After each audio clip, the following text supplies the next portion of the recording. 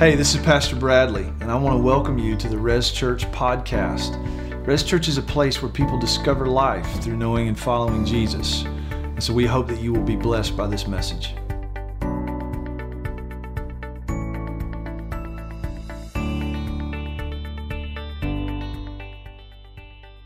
Welcome to you. I want to welcome you and those that's joining online. We may have some visitors. Church family can give them a hand clap for being with us this morning. So glad you could be with us. I'm going to read the sermon text this morning. Continue to be in Luke 9. I think we're going to finish Luke 9 this morning. Amen? No, don't want to rush it. Luke chapter 9. I'm going to start reading verse 51.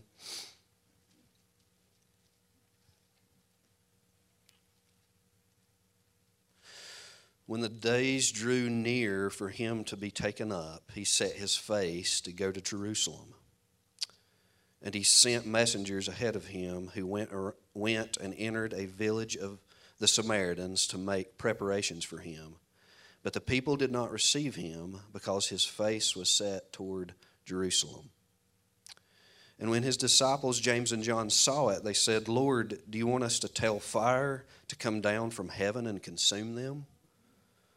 But he turned and rebuked them, and they went on to another village. As they were going along the road, someone said to him, "I will follow you wherever you go." And Jesus said to him, "Foxes have holes, and birds of the air have nests, but the Son of Man has nowhere to lay his head." To another he said, "Follow me."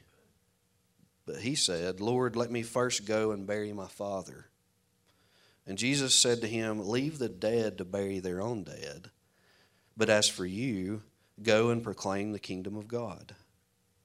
Yet another said, "I will follow you, Lord, but let me first say farewell to those at my home." Jesus said to him, "No one who puts his hand to the plow and looks back is fit for the kingdom of God." This is the word of God for the people of God. Thanks be to God. Thank you, Andy. Is he worthy?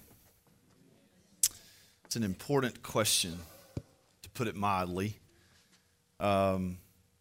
Is he worthy? Is he worthy of our trust, our confidence in a world that's broken?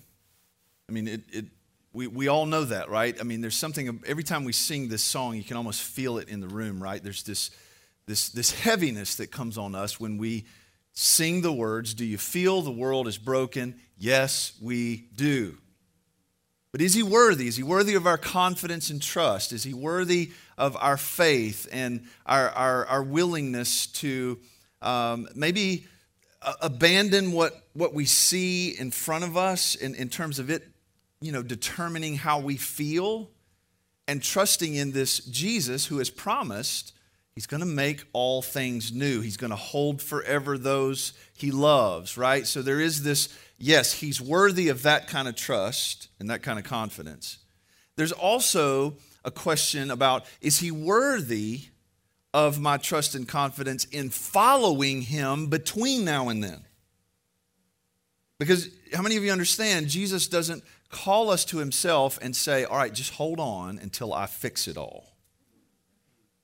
No, he says the word of God leads us to understand that Jesus wants us to participate with him in his kingdom coming and his will being done on earth as it is in heaven, which means as we wait for all of those promises to be fulfilled, we are active participants with the alive and active Jesus in a world that's broken, right?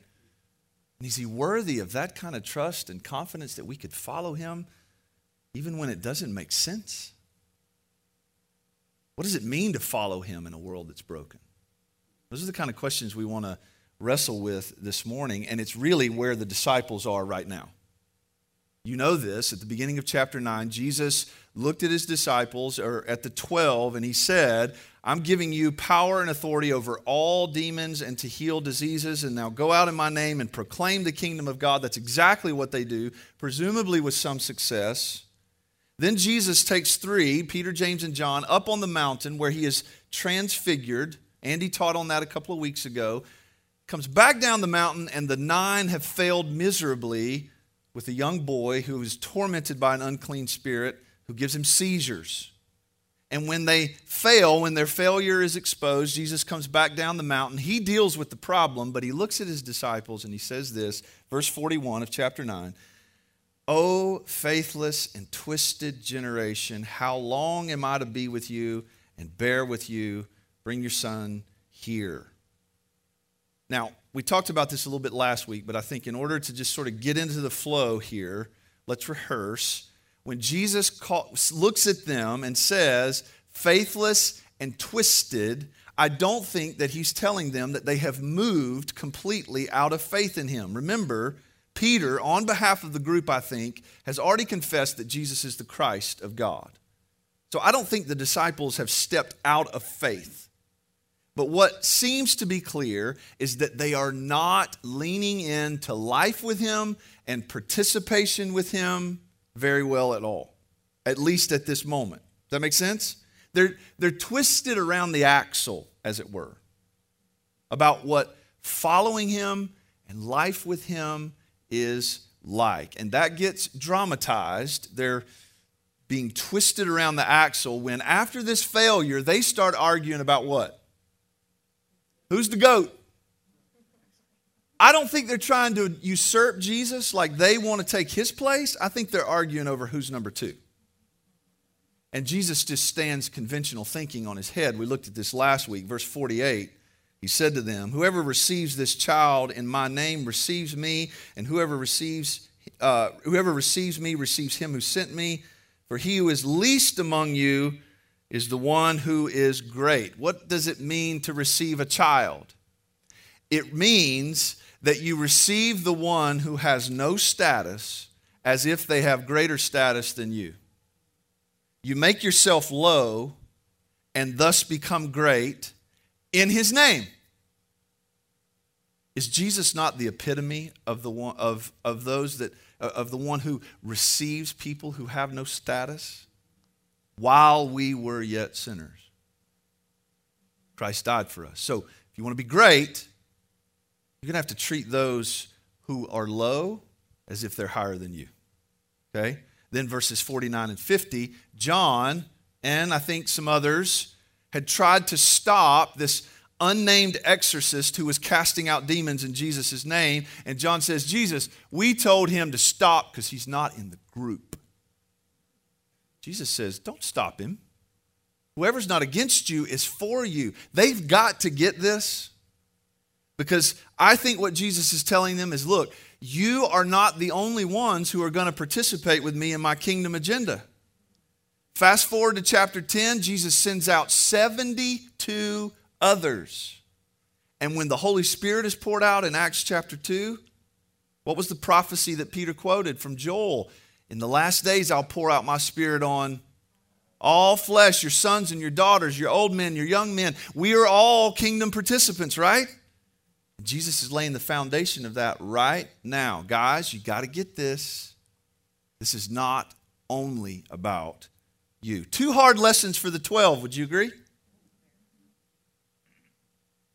Real life episodes that taught them some crucial lessons, but they're still wrapped around the axle, all right? Let's keep going. Verse 51. And when the days drew near for him to be taken up, he set his face to go to Jerusalem. That's where we stopped last week.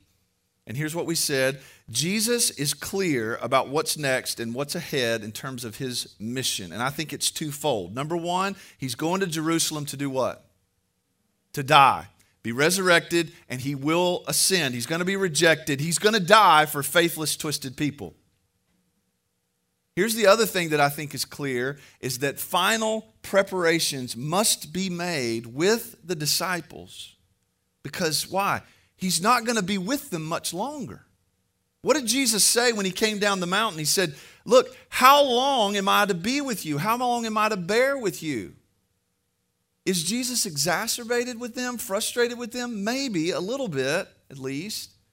But I think the main point there is this. I'm not going to physically be here much longer. Jesus' ministry is going to continue and be an ongoing thing through these disciples and many more. Okay? Jesus sets his face towards Jerusalem, and what we know is he's going to die. Moses and Elijah were speaking with him about his departure on the mountain, and final preparations must be made with the disciples. Verse 52. And so he sent messengers ahead of him who went and entered a village of the Samaritans to make preparations for him. But the people did not receive him because his face was set toward Jerusalem. And when his disciples, James and John, saw it, they said, Lord, do you want us to tell fire to come down from heaven and consume them? But he turned and rebuked them, and they went on to another village. Why are the Samaritans offended? I just think this is another Hatfield and McCoy situation, right?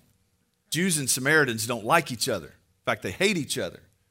But Luke gives us a detail that I think lets us know something else is going on here. He says, the people did not receive him. Why? His face is set toward Jerusalem. Which means, I think, Jesus sent his disciples out ahead of him to make preparations for him. And there must have been a clear sense to everybody. Jesus is not coming here to stay. He's coming here on his way somewhere else. And the Samaritans are somewhat familiar with Jesus. Remember the story of the woman at the well, John chapter 4? That was a big deal. So they're familiar with Jesus, and there might be a sense of, hey, Jesus, we'd like for you to stay for a while. Do things like you did before.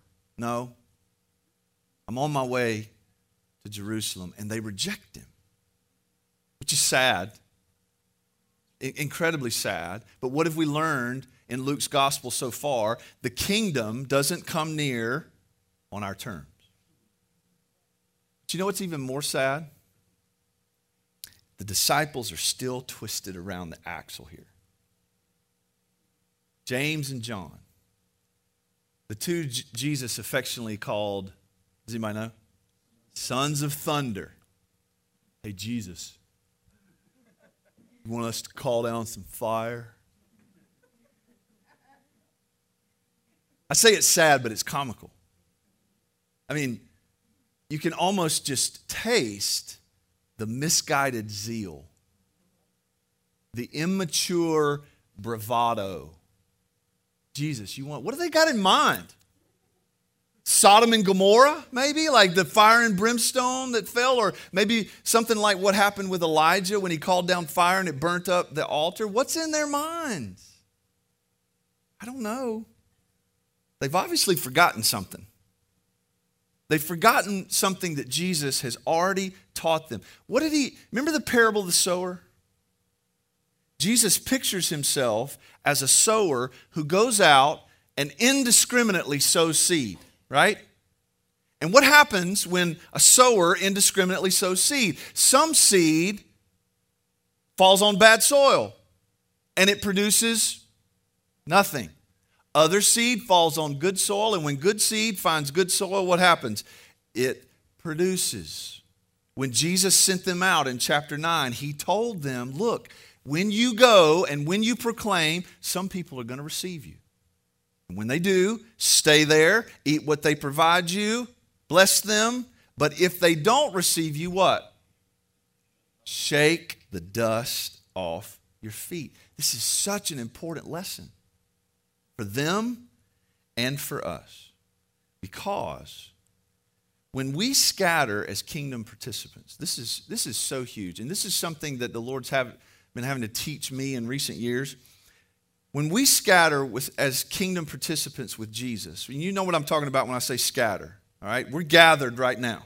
I'm talking about this in a very practical sense. We are gathered as the people of God right now for worship and discipleship, to study the Word of God, to grow in the grace and knowledge of the Lord Jesus Christ. And in a few minutes, we're going to scatter. And we don't just scatter to go back to our little lives and our little worlds. We scatter as seed sowers, kingdom participants. But when we do so, we cannot measure success and fruitfulness by receptivity alone. If I were to measure the fruitfulness, the success of the ministry that God has called me to as a pastor teacher by receptivity alone, belief alone, I'd have quit a long time ago. That's not to say that receptivity is not an indicator that fruitful ministry is taking place. Certainly it is, right? But at the same time, we cannot conclude that rejection, that a lack of receptivity, even a lack of results, is an indication that we are failures, utter failures as kingdom participants with the Lord. You might say, well, Bradley, the disciples, the 9 at least, failed with the boy who had the unclean spirit. Yes. But don't forget what Jesus gave them at the beginning of chapter 9. What did he give them? Power and authority over all demons. They should have been able to handle it. Why? Because that's one of the ways Jesus had invited them to participate with him. The measure of successful ministry, the measure of fruitful ministry, participating with Jesus, cannot be exclusively receptivity or rejection, tangible results or not. The key is simply this: are we being obedient? Are we doing what Jesus asked us to do? You might be like, well, Bradley, that's so simple. Did you even study this week? Yes, I did. But I think it's really that simple. Why do we overcomplicate it? Why do we make it about so many things that it's not? Numbers. Whether or not they said, yes, that sounds good. The Bible talks about the cross of Christ being foolishness to those who are perishing. That it's offensive. Jesus doesn't play by our rules, and sometimes he's on his way through town and we'd like for him to stay, and he says no. And how are people going to respond to that? They didn't receive him in Samaria, even though he had done great ministry there before. And James and John think that the next step is we need to call down some fire. We can take care of this, Jesus, quick, fast, and in a hurry. And no, he rebukes them. He rebukes them, and what do? They move on to the next town. They're still wrapped around the axle because they just don't understand what it means to be fruitful participants with Jesus. Seed sowers, seed scatterers who are not called to affect the condition of the soil. We are not called to change the soil. We're called to sow the seed. With him, he takes care of the soil. Amen? All right, so nobody's going out here calling down fire from heaven. Just obey. Listen and obey. What has he asked of you? With your neighbor, with your father, with your son or daughter, with your coworker, with your fellow student, with the person that you don't feel like you have time to stop and pray with. Just in those little ways, those little doors that he opens, what has he asked of you? If you and I could step in through those doors, if we could receive those invitations and trust him with the results, I think it was Charles Stanley that I heard say years ago, obey God and trust him with the consequences. Now, they move on. In the rest of chapter 9, we encounter 3 would-be followers. Let's read it, verse 57. And they were going along the road. Someone said to him, I will follow you wherever you go. And Jesus said, foxes have holes and birds of the air have nests, but the Son of Man has nowhere to lay his head. To another he said, follow me, but he said, Lord, let me first go and bury my father. And Jesus said to him, leave the dead to bury their own dead, but as for you, go and proclaim the kingdom of God. Yet another said, I will follow you, Lord, but let me first say farewell to those at my home. Jesus said to him, no one who puts his hand to the plow and looks back is fit for the kingdom of God. Now, before we look at these three would-be followers, let me say a couple of things. Jesus' words to each person are not intended to be absolute instructions for every believer, disciple, follower of Jesus, okay? It's not as if Jesus is saying, if you're going to follow me, you've got to be a destitute nomad that hates or despises his or her family. These are hyperbolic statements. They are shocking, and they're intended to be shocking. For the individuals he's addressing, for the disciples, and I think for us too. They're meant to shock out of the kind of complacency that hinders us from being kingdom participants with Jesus. Let me also say this. If we're going to heed Jesus' words, if we're going to learn from these encounters like he intended his disciples to do, I think we're going to have to think more about the church scattered with this than we are about the church gathered.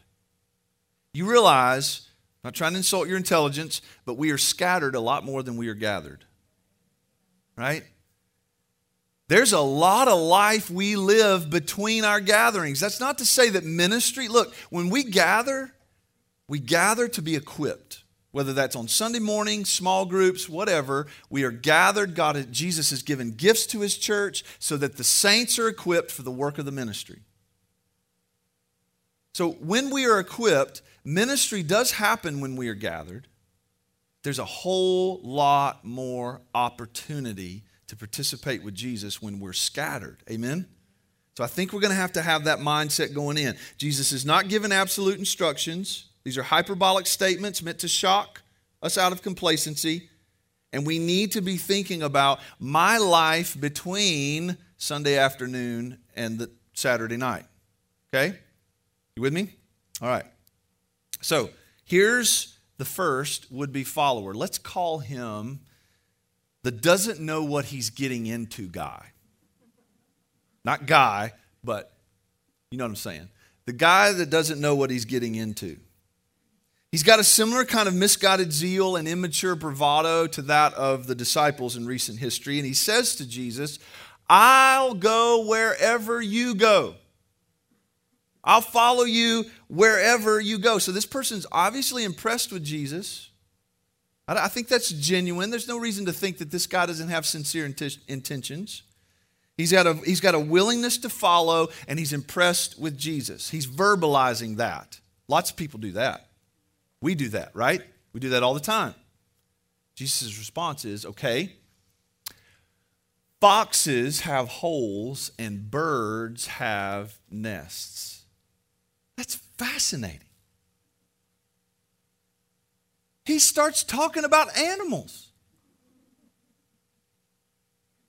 Just imagine this encounter happens in our day. That one of us approaches Jesus and says, I'll follow you wherever you go. And you might imagine that he would say, look, hey, doctors, business owners, salespeople, BMW employees, they have nice homes, they drive nice cars, and they go on great vacations.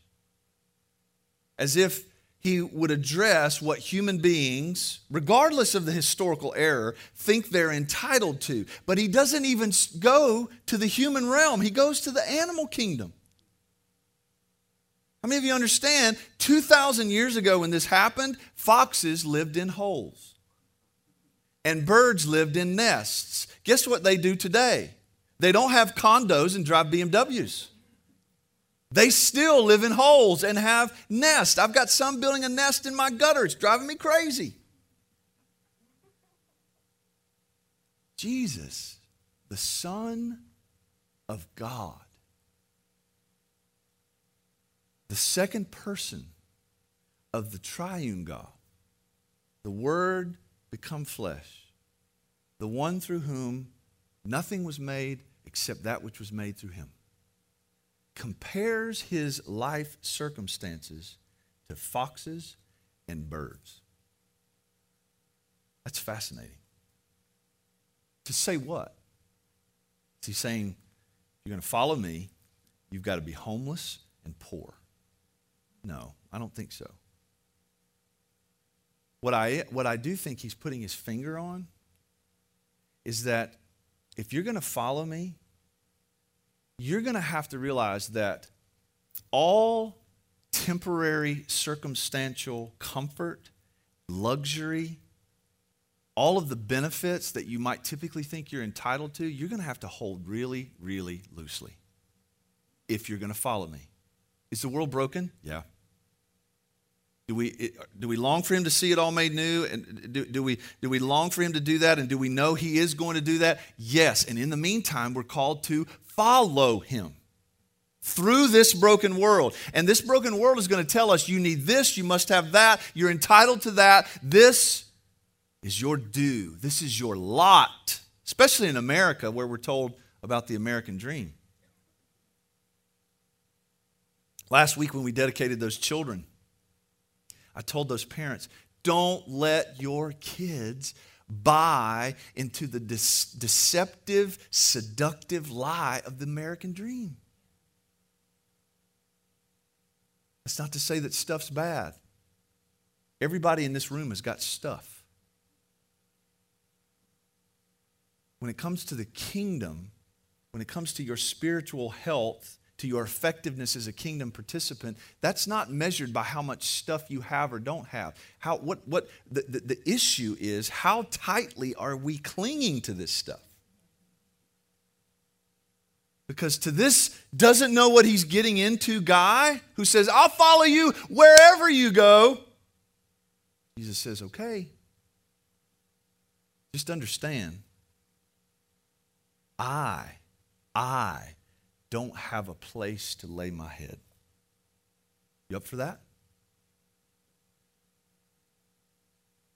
If we're going to follow Jesus, the momentum of our lives flows out of his worth to us. Is he worthy? Is he worthy?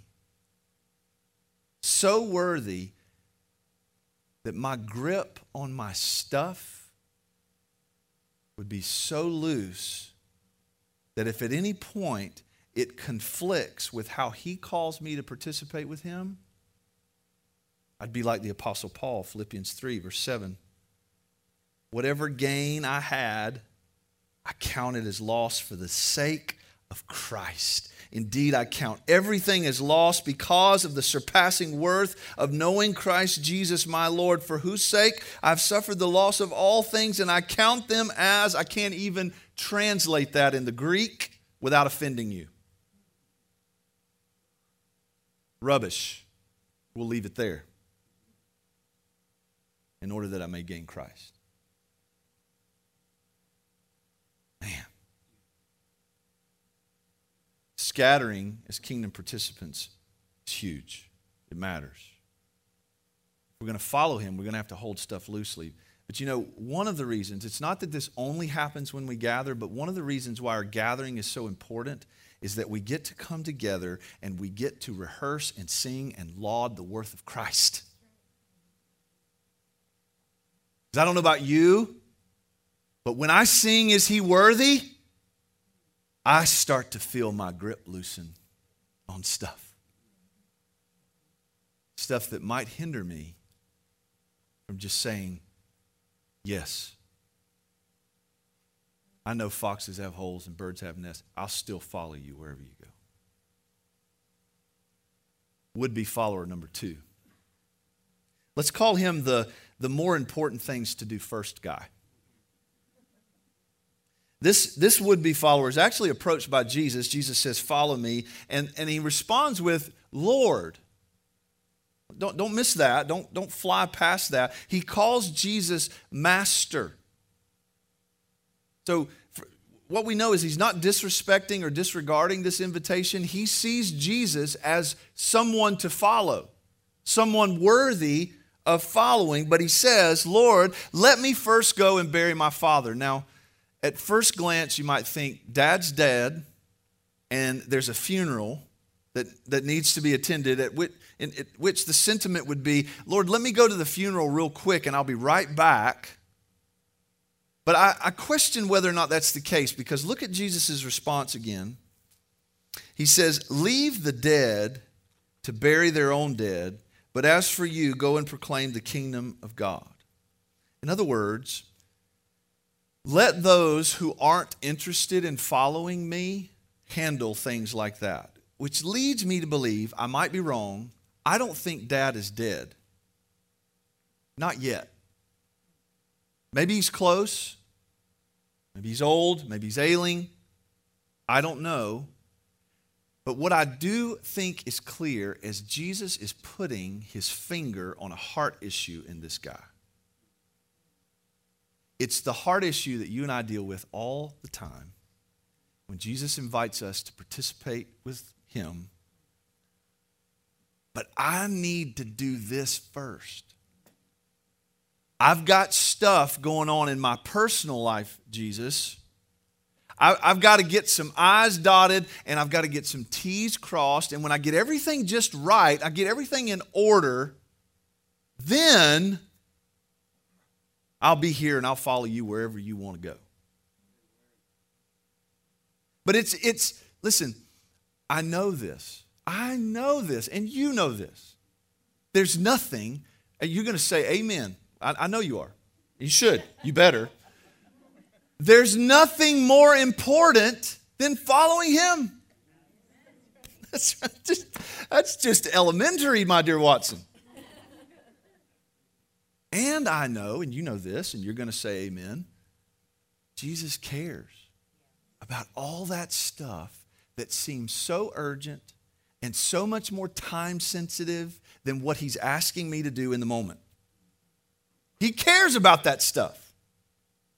And yet, even still, there's something in me and there's something in you that when he invites me and it's not convenient, I've got this. A lot of times I neglect to obey because I've got things I got to do first. I've told this story before. I had a morning meeting at Starbucks on Pelham Road, and at the time I was in the market for a new smoker for cooking barbecue. Okay, and so there's a Walmart right there at the Starbucks. So I just thought, well, I'll just run in there and see what the prices are, and just look around real quick. I had another meeting to get to, a little bit later on in the day, but I decided I'll just run in there real quick, look around, see what they've got. I did that. I came back out. And where I had parked my car, there were some guys standing around another vehicle looking like they were, like something was wrong. And I'm like, okay, I see that, but I need to go. So I got in my car, I pulled out of my parking space and started to leave, and I just felt like the Lord say, ask them if they need some help. And you guys know, I don't even have to tell you the conversation in my head with the Lord about that. When that stuff happens, it happens all the time. So, but on this occasion, thankfully, I turned the car around, rolled the window down. Do you guys need some help? Yes, we're out of gas. Okay. I drive down to the gas station, buy a gas can, fill it up with gas, bring it back to them. Y'all keep the gas can. Thank you, sir. We appreciate it. You're welcome. I got to go. See you later. I left, and I don't know if it was the next Sunday or maybe a couple Sundays after that. I'm in this sanctuary, and this guy and a woman walk up to me, and he looked somewhat familiar, and I stuck up my hand, introduced myself, and he said, "You bought me gas." Now, there's some details I can't say publicly, but this couple was in some really, really, really rough circumstances.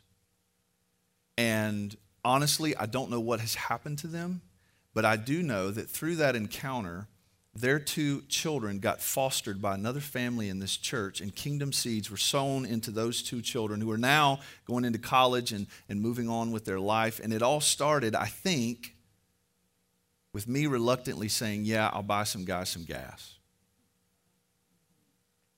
If we're going to follow Jesus, we're going to participate with him, we're going to have to trust him enough to let him set the priorities. At times, we might have to abandon our agenda knowing that he cares about what seems urgent to us in order to trust him with what he's invited us to do in the moment. Would-be follower number 3. Let's call him the indecisive guy. This guy approaches Jesus, says, I will follow you, and he gives a stipulation right away. He doesn't have a back and forth. He just says, I'll follow you, Lord, but let me first say farewell to those in my home. I've heard it said that this generation is the most indecisive in history, and I'm inclined to think that's true. No offense. I heard a pastor tell a story about just maybe a couple of years ago. He had a staff member that was underperforming, and so he scheduled a meeting with that person and was endeavoring to figure out why this guy just simply could not get things done in a timely manner. And so after some conversation, he started to put his finger on what he thought the problem was, and so he asked his staff person, he said, do you think that you might be a little bit indecisive? And the staffer looked back at him and said, well, yes and no.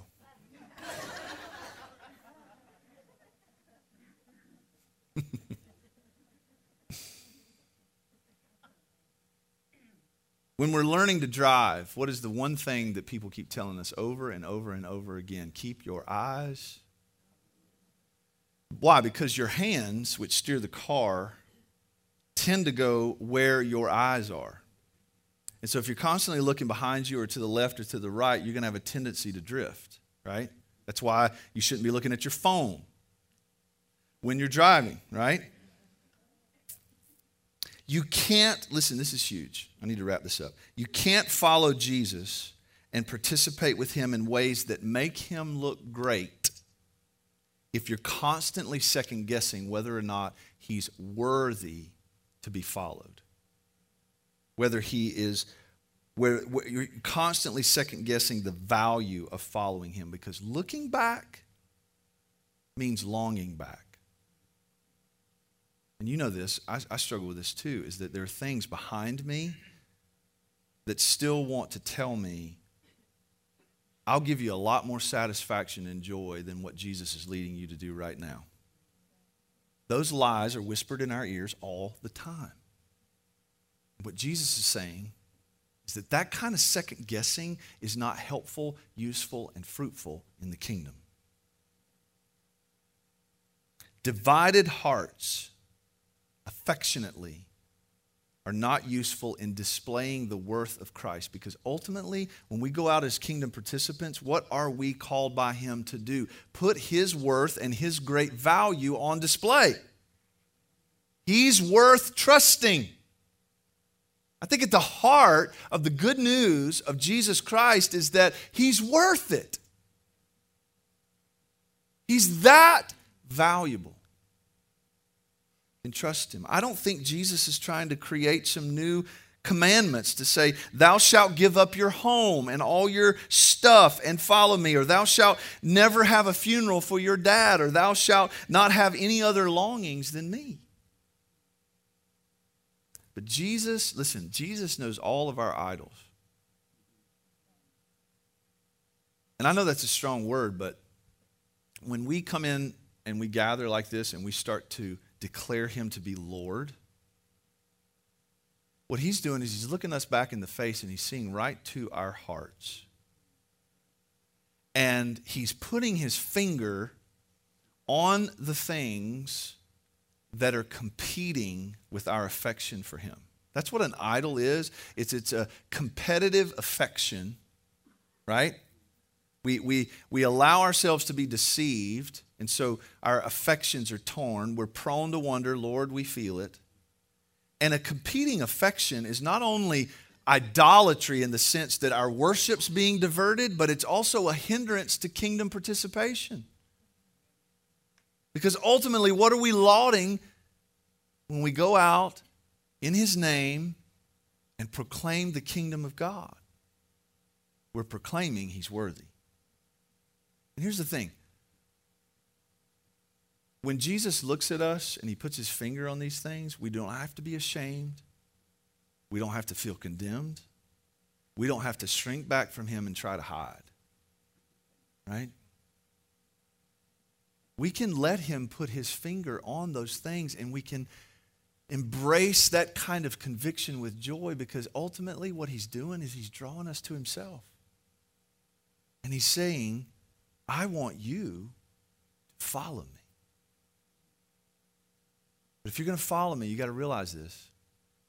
I'm going to Jerusalem. I'm going to be betrayed, I'm going to be spit on, mocked, I'm going to be killed. I'm going to rise from the dead with all authority and power in heaven and on earth. I'm going to ascend to the right hand of the Father. The Spirit's going to be poured out, and you're going to get to follow me. But if you're going to follow me, you got to understand this. You're going to have to deny yourself. You're going to have to give up life on your terms. It's not always going to be comfortable and convenient. In fact, most of the time, I've been journeying with the Lord for quite some time now. I've found that obedience is rarely comfortable. In fact, I'm sitting here trying to think of an instance where it was like, oh, that's easy, Lord, yes. Sign me up. No, it's always a challenge. It's always like my flesh, my natural life is pushing back against his invitation. Deny yourself, take up your cross, and follow me. And how many of you, for the sake of all of us, testimony is a powerful thing. How many of you, just by the show of hands, could look back on your life? And honestly, don't do this because I'm trying to provoke it, but you could honestly say, despite the fact that maybe at first you didn't know what you were getting into, despite the fact that you had to let go of things that felt more urgent, maybe you had to loosen your grip on stuff, temporary things. Maybe there was a part of you that just, you had to let Jesus take your head and turn it forward so that you could keep your eyes on the road. That despite all that discomfort and hesitation that maybe you felt at first, how many of you, by show of hands, would raise your hand and say, it was so worth it? The joy I experienced in fellowship with him was so worth it. Hold those hands up high. Let the church see them. This is worth it. There's no greater joy than following him. So take up your cross, deny yourself, and follow him. Let's pray. Father, we love you. Thank you for, I don't know. I just thank you for all the things. Just all the things. It's just, I feel an overwhelming sense of gratitude this morning that I get to follow you, Jesus. I get to participate with you. I get to obey you. That I get to loosen my grip on stuff and temporary things. That I get to abandon my agenda and trust that the world's not going to fall apart if I let you reorder my priorities. That I get to look forward and not backward, like the Apostle Paul said, forgetting what's behind me, pressing on toward the mark, the prize of the high calling of God in Christ Jesus. This is what we get to do. Lord, let us obey you and trust you with the consequences. It's in your Son's name that we pray. Amen. Amen.